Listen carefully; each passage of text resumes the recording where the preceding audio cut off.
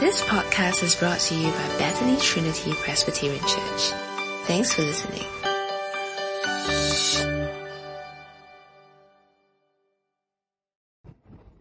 Our dear Father, we thank you so much for your word. And we thank you that when you speak, you create life and you sustain life, give life. And so we pray for us now, Lord. We pray that you would eliminate all the distractions from our minds. May your Spirit soften our hearts so that we can hear what you have to say to us. And we pray this for Christ's sake. Amen. Well, I have two older brothers. And when I was a young teenager, I think I was about 12, 13, around there, my two older brothers and I were given a job. We were to get up on the roof of our house and we were to spend the day cleaning away all the leaves on the roof. In Australia, lots of trees, leaves come down. They have a very nasty habit of clogging up the drain pipes that are on our roof. Well, I especially remember this day because it was the first time my father allowed me to get up on the roof with my two older brothers. So I was really excited, and I got up with a broom in my hand and carefully walked around on this tin roof, making sure that I didn't walk in the wrong spots and put my feet through the roof. And I was sweeping up the leaves and enjoying myself, thinking that I'd come of age. And at one point I was starting to get a bit too proud and, was not just walking but kind of jogging around on the roof, when all of a sudden I lost my balance. And I fell on my back and I started to slide off the roof. I had gloves on and I went to try and stop myself and I couldn't. And I started to slide off the edge of the roof and I could look down and I could see how far down to the ground it was. And as I started to slide off, I panicked and I started yelling my head off, not like a teenager, but like a little kid.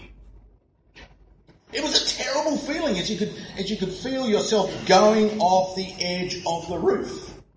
And I thought, here we go, I'm going to do some really bad damage. And I was screaming, felt myself going off until my elder brother grabbed me on my arm and he pulled me to safety.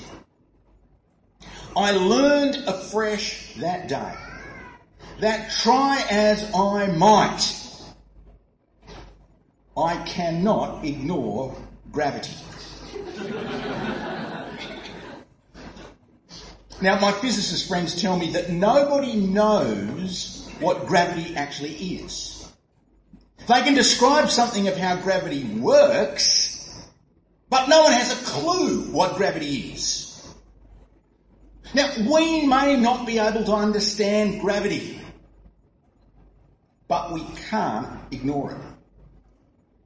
We live with it every day. We may not be able to understand gravity, but we must know something about it. Otherwise, we could do some really big damage if we jumped off a bridge. And can I say, the same goes for the topic of the Trinity.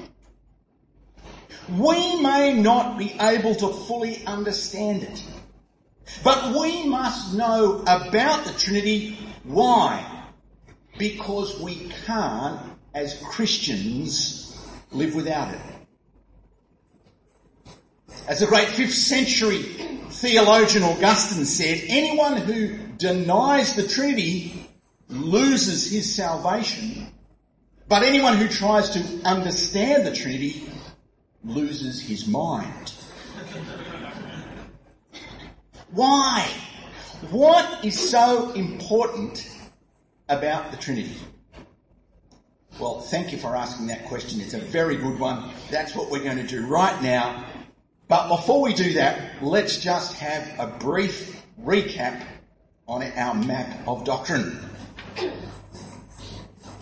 Remember, what we're doing this weekend is that we're looking at the major topics of the Bible, what Jude calls the faith, and we're seeing how they're interconnected, that we can summarise them as a whole. Can you remember what the most important topic was? The gospel. And can you remember what the gospel was? That's right. The work of Christ, that he died and he rose, and the person of Christ, he's the King, he's the Christ. Why have we got a gospel? Sin, that's right, doctrine of sin. And who is it that sins? Humanity, that's right. And what was the origin of humanity? Where did they come from? Doctrine of creation, that's right. And we saw yesterday that if we get the doctrine of creation right, creation ex nihilo, what does that teach us? What's important about that? Creation from nothing. Sorry, I used Latin. Creation from nothing. What's important about that? Tells us something about God, that God is infinite, that he's eternal. So it's connected to our doctrine of God. Do you remember that topic there? Knowledge of God. Some people are great. Memorised it. We saw that the gospel is all about salvation accomplished, but then it's got to be applied. And this is the topic of salvation. That's right. It's not just me who's saved. It's the church. That's right. And then the last thing is fantastic. Brilliant. Okay. So yesterday we did the doctrine of creation. Now we're going up to the topic of God, and we're going to be thinking about the Trinity. And we're going to do it like the doctrine of creation. We're going to follow through the controversy of the early church as they were faced with a problem. And the problem was something like this. As the early church read the Bible, they could see that the Bible clearly taught on the surface 4 things. Number 1, there is one God that Christians believe in. But number 2, they saw the New Testament said the Father is God. The New Testament also teaches that the Son is God. And the New Testament teaches also that the Spirit is God. Here's the problem. How can all those 4 truths be true at once? How can God be both 1 and 3 at the same time? Well, there are a variety of solutions that were proposed to solve this 1 and 3 problem.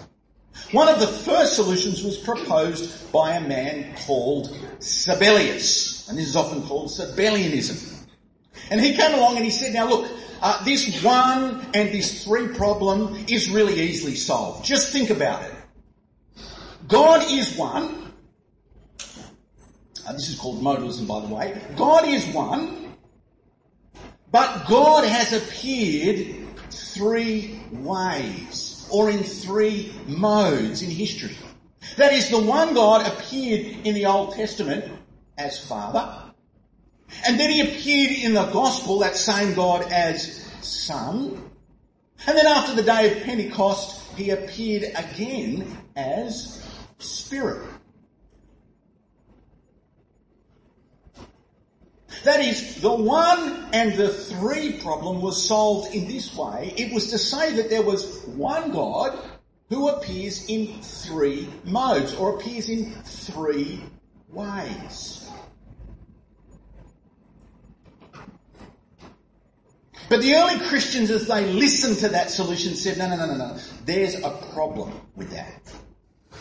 That doesn't seem to work. What do you think the problem is? Can you think of anywhere in the Bible that might speak against this idea that God is 1, but he appears in 3 ways? Jesus' baptism. That's right. That's a perfect example, isn't it?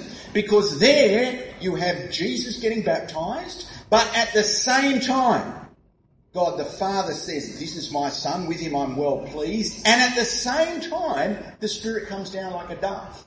So that can't be one God who appears in 3 ways. Another place in the Bible, of course, is when Jesus prays to the Father.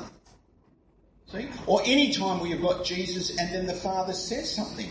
That can't be one God who appears in 3 ways, because there are 2 at once and there are 3 at once. So, the early church recognised that this solution of modalism doesn't work. It's not true to the Bible. Well, a second solution was proposed, and this is what we call... One of the things that we learn because of the problem of modalism are three more things about God that you can now deduce from the Bible. And that is, learn from the debate over modalism that the Father is not the Son or the Spirit. The Son cannot be the Father or the Spirit, and the Spirit cannot be the Father and the Son. So that gives us a little bit more data to work with. Well, this second solution was called tritheism. And tritheism acknowledged those last three statements, 5, 6 and 7, that the Father, the Son and the Spirit had to be different. Now, the man who proposed tritheism, I've got to give you his name. His name is John Philoponus. John Philoponus. One of the great things about early theologians is their names. John Philoponus. And John Philoponus came along and he said, look, of course, there's three in the Godhead, in the Trinity. And we can solve this problem of God being three in one. It's really easy. Just think about it. We've got the Father, the Son and the Spirit. Yes, they must be different. But what is it that they have in common? Well, just this. Each one of them is God. There are three who are all God. They are each God. And so, therefore, we can say that they are three gods, but one kind. Three gods, but one kind. Each of them is a god, is the God, three gods, but each of them are divine. They are one kind. We're a group of humans here, aren't we? But we're not dogs.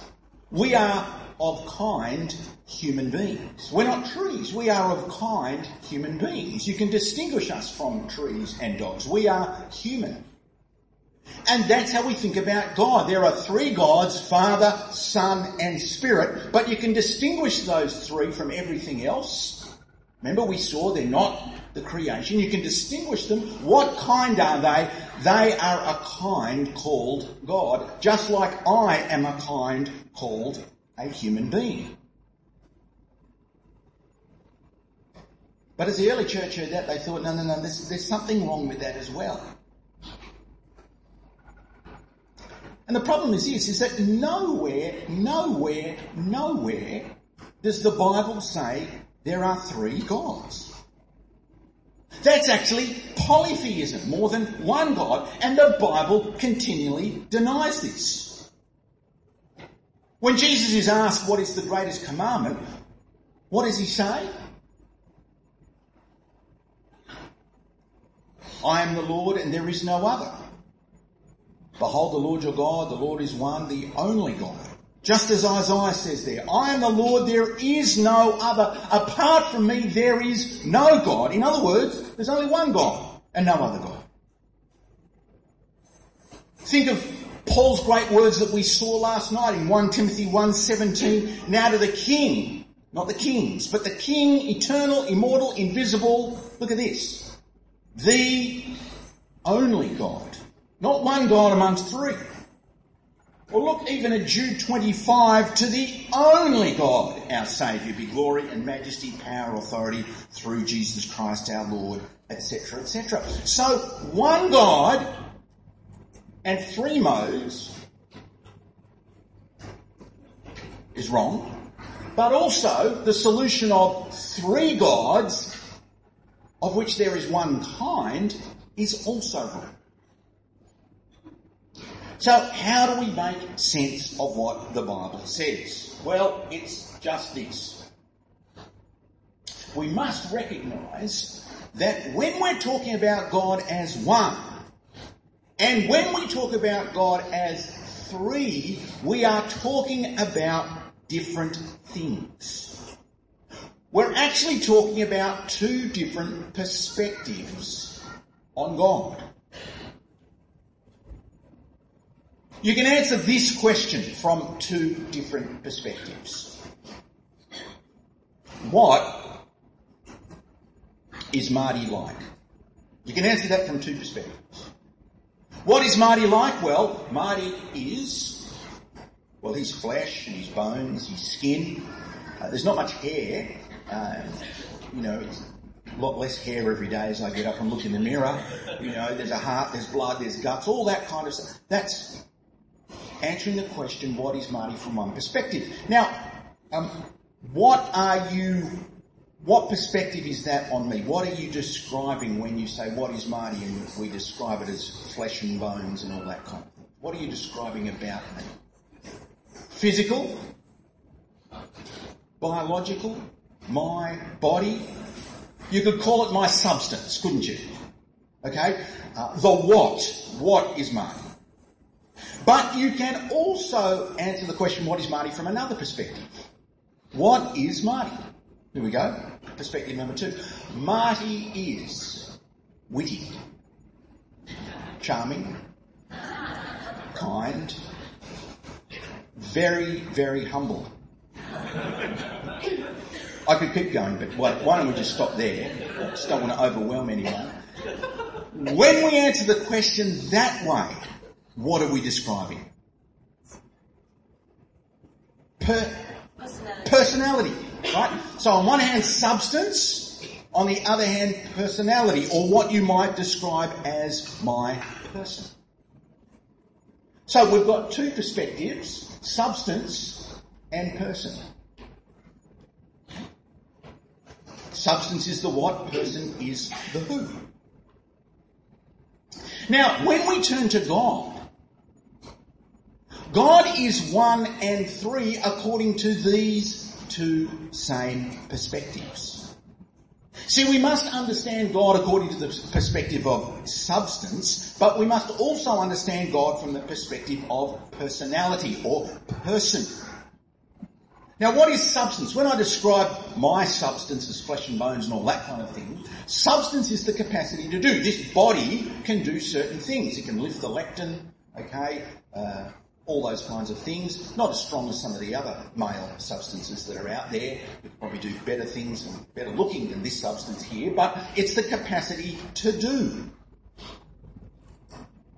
But when we talk about person, it's the capacity to relate. Person is in relationships. So when we talk about the Godhead and we speak of God as one, we're talking about God's substance, his capacity, his ability to do things. And when we talk about God as three, we're talking about his personality, or should I say three personalities, or probably even better, three persons. And we're talking about his capacity to relate. Remember? I'm one substance, one person. God is one substance and three persons. My substance is very limited. It can only do certain things and not very well. But God's one substance, his capacity to do is, we learned it yesterday, didn't we? It's all-powerful. It's eternal. It's infinite. It's all-knowing. It has no needs. God's substance, unlike mine, is unchanging. Mine is wearing out. My hair is falling out. I'm getting weaker by the day.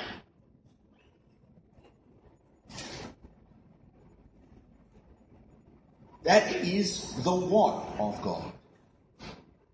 So there is his one substance. It's infinite and he can do infinite things. But in that one substance, there are God's three persons. There is the Father who uses up all of the divine substance. If he didn't use up all the divine substance, he wouldn't be fully divine.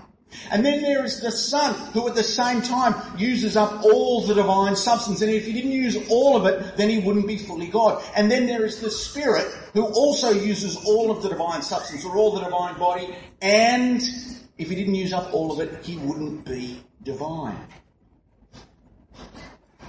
See, if the Father inhabits the one substance, it means that the Father is all-powerful and all-knowing. The Father has no needs, that the Father is unchanging. And if the Son uses up all the divine substance, then it means the Son is all-knowing and all-powerful and has no needs and is unchanging. And if the Spirit uses up all the divine substance, then what can the Spirit do? Well, the Spirit can do anything because the Spirit is all-powerful and knows everything because He's all-knowing and has no needs and is unchanging. Christians believe in one God, that is one divine substance, and three persons.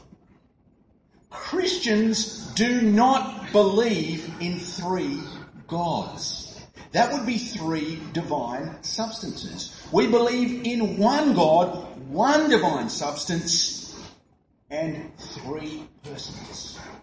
Just as a side note, when you read the word God in the New Testament, that is mainly, 95% of the time, that is a reference to the person of the Father.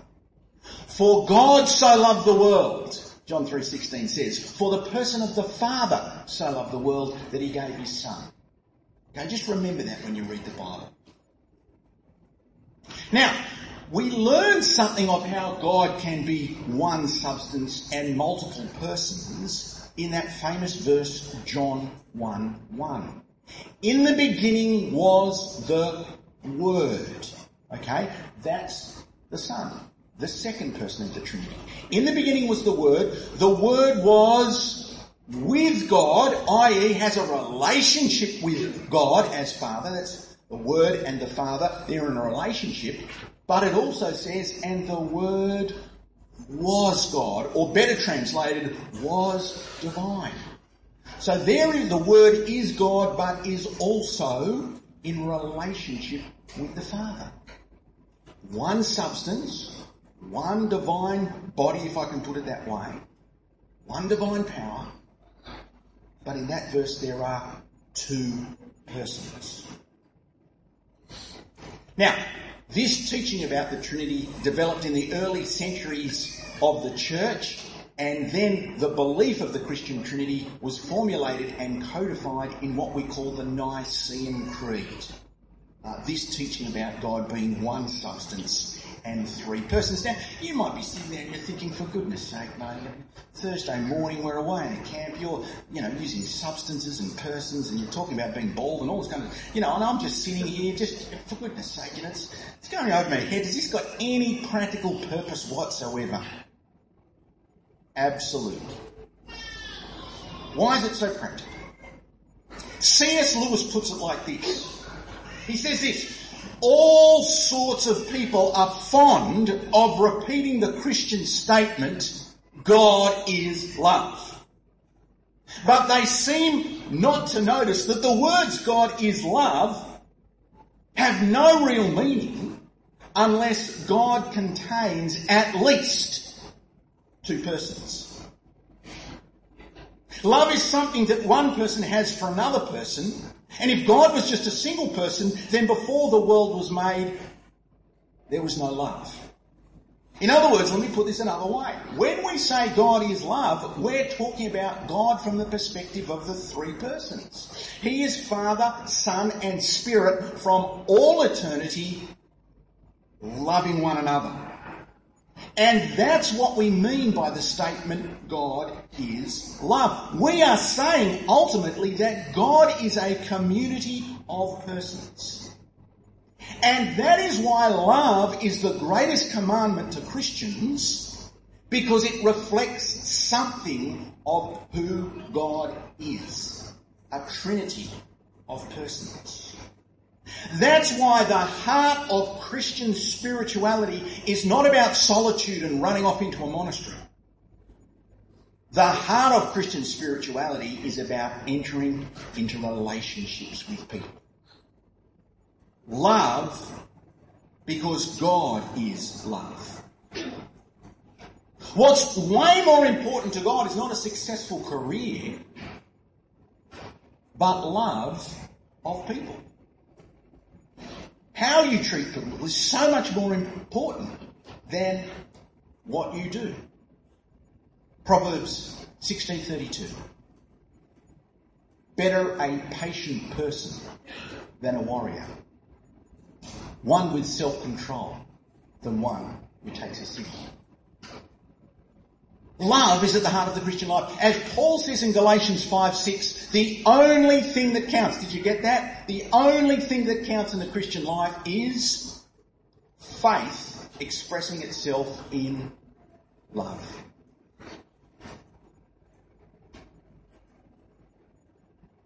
Life is about relationships. First our relationship with God, and then our relationships with others. Why else is the Trinity so important? It shapes the way that we relate to God. See, Christianity is not fundamentally a philosophy. It is not fundamentally an ideology. Christianity, at the end of the day, is fundamentally a relationship. It's a relationship with the Godhead. But let me ask you this.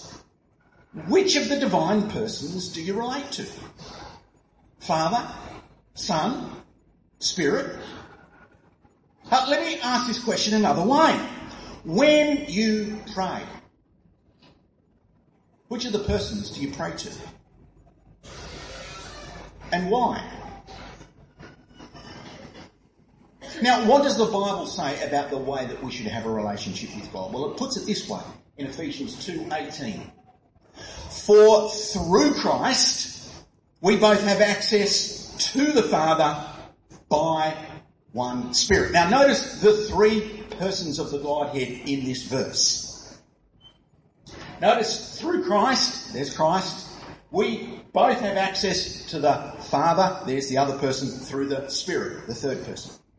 But notice the ordering of the relationships here. It's through Christ, we go to the Father through or by the Spirit. Now, do you see ultimately who we're relating to, who the goal of our salvation is towards? Here's, let's say, the believer. We talk about them having a relationship with God, but what do we mean by that? Well, ultimately we mean this. The ultimate goal of our salvation is to have a relationship with God as our Father. How do we enjoy God as our Father? We can only enjoy God as our Father if we go through the Son. The salvation that the Son has won. But we can't go through the Son to the Father unless the Spirit is at work in our hearts, empowering us, urging us to do so. Who do we pray to? Well, Scripture only commands us to pray to the Father. Yes, of course we can pray to the Son and the Spirit. They're both persons. There's no problem with that. But Jesus teaches us to pray our Father. Because the goal of our salvation, the end point of our salvation, is to enjoy the first person of the Trinity as our loving, kind, benevolent, caring Father. But we can only enjoy God as a Father. There's only one way to do that, and that's through Christ. Because it was Jesus who opened up the way so that we could call God Father. But there's no possible way that we can go through Christ except if the Holy Spirit comes and softens our hearts and empowers us to do so. And as Romans 8:15 says, the Spirit of the Son is sent into our hearts by whom we cry, Abba, Father. See, if you don't understand the Trinity, you don't really know how to relate to God day by day, minute by minute. Okay, so there's just a brief introduction to the Trinity. God is one and three. He is one substance. He is one what? One substance, an eternal substance, unchanging, all-powerful, all-knowing. But There are not three gods, there's only one God, there are three persons. And each person takes up all of the substance, Father, Son and Spirit. One God, three persons, we are not three gods. Let's now move to the next topic.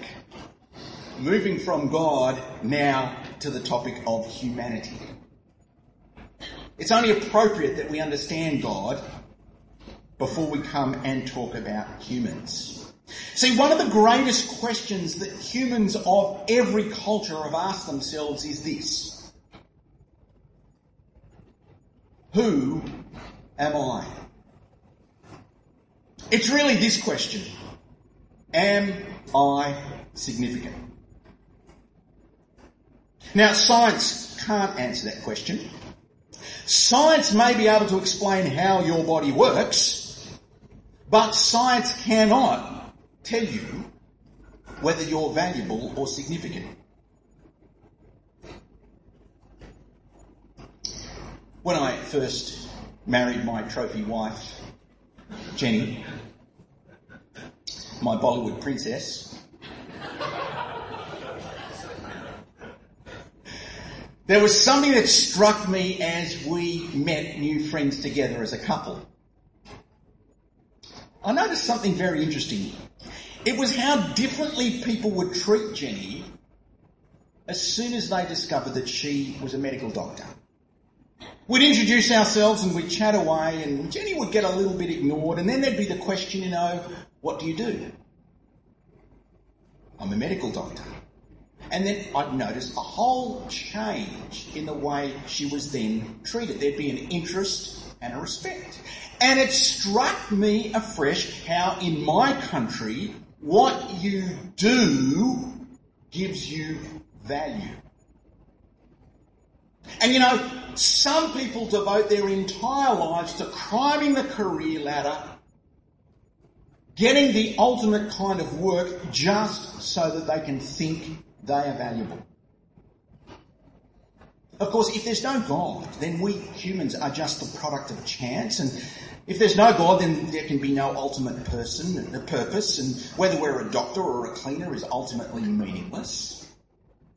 Because even our opinion of each other is meaningless, because our opinion of each other is just an electrochemical reaction inside brains that are ailing. And yet, despite all of that, humans keep asking, who am I? Am I valuable? And it's here that Christianity has real answers. Because if God created the world, if He designed humans, then we can know who we are. And so we move to the topic of humanity. Look at the map there. We move now from God, we've done creation, and we're coming down to the topic of humanity. So, let's think about humanity. When we come to the creation account of Genesis 1, we discover that humans are actually the pinnacle of God's creation. You see, when God creates in Genesis 1, He keeps saying, let there be. Let there be light. Let there be. Let there be. Let there be. And then when He comes to create humans, it changes. From let there be to let us make. There's something important about this.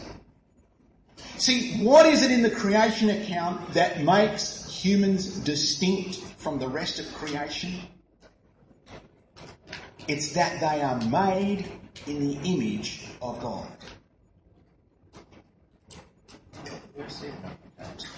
You might want to turn to Genesis 1:26. Genesis 1:26. And look at what it says about how humans were made. It says, verse 26, then God said, let us make mankind in our image, in our likeness, so that they may rule over the fish of the sea and the birds of the air, over the livestock and all the wild animals, and over all the creatures that move along the ground. What is it that distinguishes humanity from everything else in creation that is made, it is that they are created in the image of God. And notice the next verse. We've got this poetry here in verse 27. So God created mankind in his own image.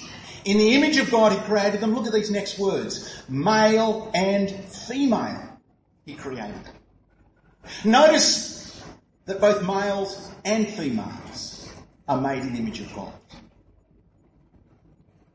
Now the burning question is this: what is the image of God? Well, notice what Genesis 1:26 says. Look at it again.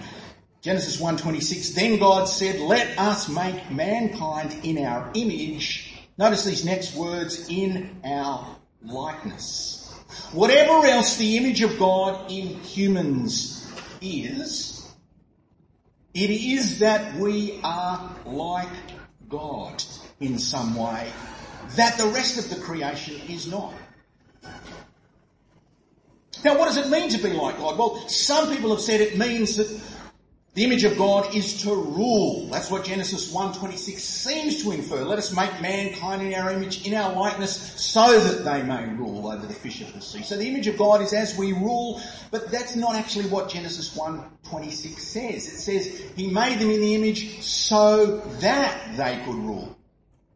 They're only able to rule because they're in the image. It's the image that gives us the ability as human beings to rule. Well, what is the image of God? Turn to Genesis 9 and verse 6. Genesis 9 and verse 6. This is just after the flood of Noah. And there are instructions that are given to Noah after the flood. And one of them is this in verse 6 of chapter 9. It reads this way. Whoever sheds human blood, by humans shall their blood be shed. Now notice these next words. For in the image of God has God made mankind. Now notice from this verse that murder is wrong because humans are made in the image of God. In other words, it's not murder when humans are only ruling. It's not murder when humans are only doing something. It's just murder if humans full stop have been killed. In other words, the image is not something we do. The image of God is something we are. The image is not about doing. The image is actually about being. There is something innate about human beings that makes up the image of God. In other words, we are fundamentally human beings, not human doings. Now, unfortunately, the Bible doesn't say any more about the image other than this, but this teaching has immense implications. What are these implications if humans are made in the image of God? Well, firstly, number one, the image of God gives every human being value. Every human being, no matter who they are, whether they're a brain surgeon or whether they're someone with Down syndrome, is sacred. Every human being has dignity. And that is why we as Christians are called to treat any and every human being with dignity and respect. Listen to James 3:9. He says this, with the tongue we praise our Lord and Father, and with our tongue we curse human beings who have been made in God's likeness. See, why do we not curse people? Because people have been made in the image of God and they have dignity. And we do not treat God's image that way. A second implication of being made in the image of God is this. All human beings are equal before God. Now, notice I didn't say that all human beings are equal to each other. We're not. Humans are different. We're taller, shorter, streaker, stronger, weaker, balder, hairier, We're different. And because of this, we'll have different roles in life. But it's not what we do that makes us valuable. It's not our work that gives us dignity. It is who we are as bearers of God's image that makes us valuable, and it is as bearers of God's image that we are equal in worth before God. Now, this teaching has had a tremendous impact in history. Pretty much every human culture that has ever been practiced slavery. What were the cultures that started to bring about an end to slavery? Where was slavery abolished? It was in those cultures that were Christian. It was Christians who first led to the end of slavery. Why? Because they believed that all humans were made in the image of God and therefore were equal. Christianity brought the end of slavery in our world. Not only that, but the doctrine of equality from Christians gave birth to the idea of human rights. And Christianity, because of its doctrine of equality of humans, also gave birth to democracy. You see, it's the doctrine of the image of God, that we're equal before God, that speaks against racism. No one race or group is superior to any other. And it's this doctrine of equality before God that is so important when it comes to church life.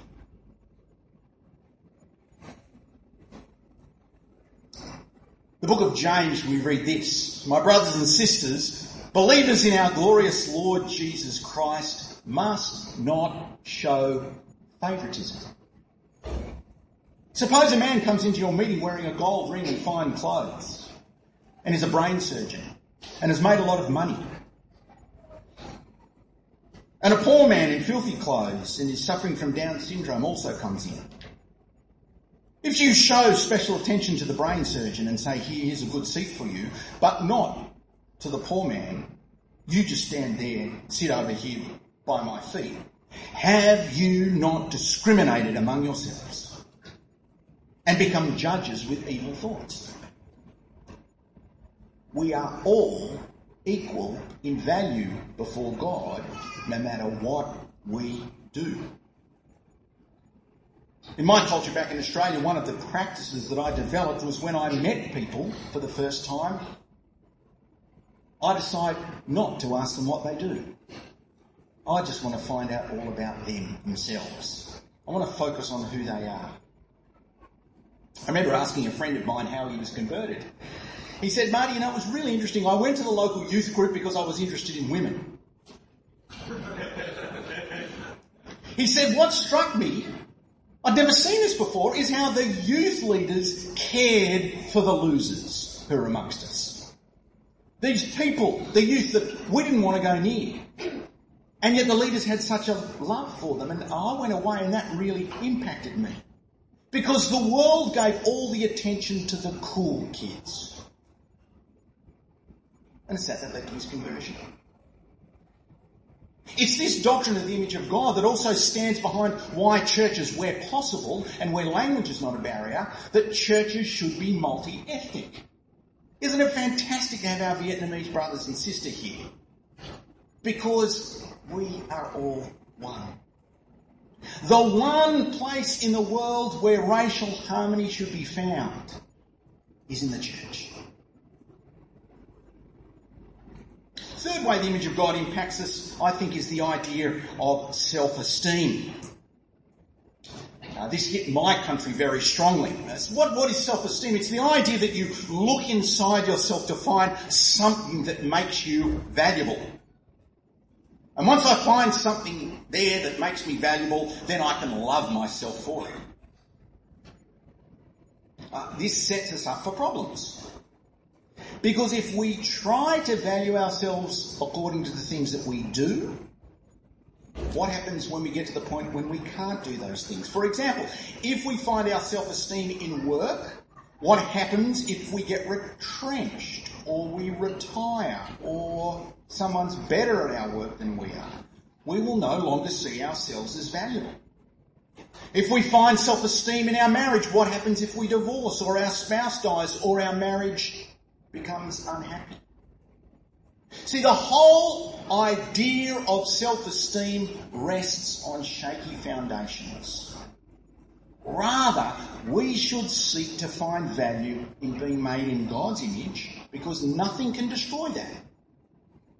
And it's only God's opinion that counts. I am valuable in God's eyes. And you know what? If I'm valuable in God's eyes, I can relax. I can not try and find value from other people. And I can go and serve and love other people, and it doesn't matter how they treat me in return.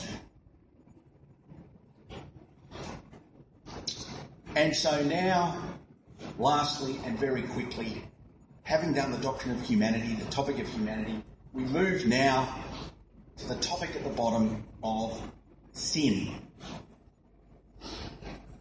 It's only now that we can truly understand sin, having set up an understanding of God, an understanding of creation, and an understanding of humanity. Marilyn Monroe, that great philosopher, she once said this: I am good, but not an angel. I do sin, but I'm not the devil. I'm just a small girl in a big world trying to find someone to love. And that's how many people see themselves, isn't it? They kind of say, look, I'm not perfect, but look, at the end of the day, deep down, I'm really a good person. And as soon as they say that, it shows a deep misunderstanding of what sin really is. See, what at its core is actually sin. We get a beautiful summary of what sin is. Have I got it up on? No. In 1 John 3:4. 1 John 3 and verse 4. 1 John 3 and verse 4. Wonderful definition here of sin. The Apostle John says this: everyone who sins breaks the law. In fact, sin is lawlessness. Now there it is. Sin is lawlessness. Here's the question: what is lawlessness? Lawlessness is not simply breaking a law or breaking God's law. In this context, lawlessness actually means a rejection of the lawgiver himself. It is a rejection of God. Lawlessness is not letting God be in charge of your life. Lawlessness is pushing away God's authority over our lives. Now that fundamentally was the sin of Adam and Eve. In other words, sin is not fundamentally an action. Sin is fundamentally an attitude. Remember, we are human beings, not human doings.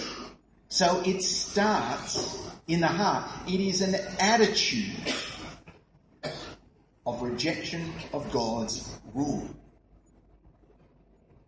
See, people can do kind things to other human beings, but what defines their sin is their attitude to God. Why do they do kind things? Do they do it because they love God with all their heart, mind, soul and strength? Sin is a bit like a teenage girl, let's say, who may be really nice to her friends at school. But when she comes home, she kind of treats her parents as though they don't really exist.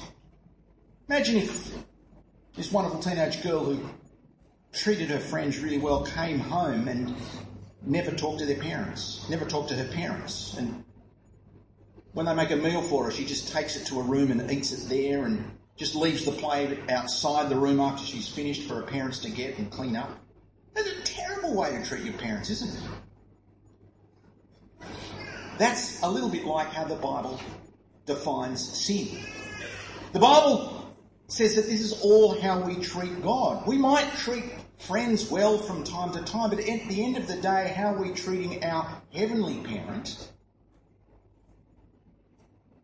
Well, we're not letting him be in charge of our lives. We're going on with life, ignoring him or rebelling against him, even though we might do good things at just a purely horizontal level. Sin is fundamentally this attitude lodged in our hearts of not letting God be our boss. And it's that attitude fundamentally that gives birth then to sinful actions. Now, that's exactly what Jesus taught, wasn't it?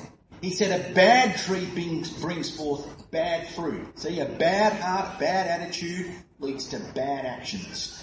But a good tree brings forth good fruit. A good attitude leads to good actions. Jesus nailed it in Mark 7 when he said, "For it is from within, it is out of a person's heart that evil thoughts come. Sexual immorality, theft, murder, adultery, greed, malice, deceit, lewdness, envy, slander, arrogance, folly. All these evils come from inside." You see, the root of sin is in the heart, and the fruit of sin is in our actions. Because we reject God's loving rule over our lives in our heart, we proceed to love our job and our family and our reputation and pleasure more than we love God. And we end up worshipping the creature rather than the Creator. Now, this is absolutely crucial in understanding how we deal with sin in our own lives.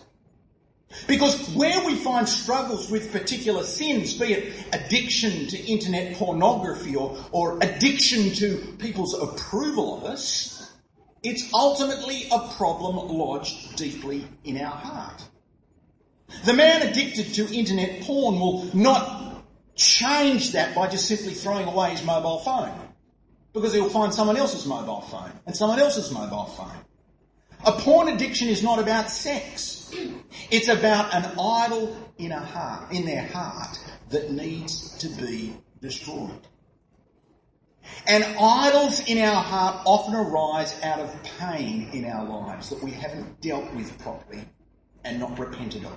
Particularly pain that comes from family dysfunction. We don't let God be our loving Father. Praise God, we have a solution in the gospel. And what we need to do is hunt out where that idol is and deal with it. And then the actions will start to subside. Well, there's this morning's topics. We've gone through them quickly. Sorry to race through them so quickly. We've looked at the Trinity, that God is one substance and three persons. We've seen that humans are unique in creation because they're made in the image of God. And we've seen that sin is fundamentally an attitude of rejecting God's rule over us. Thanks for listening to this podcast brought to you by Bethany Trinity Presbyterian Church. For more information, visit us online at busypc.sg.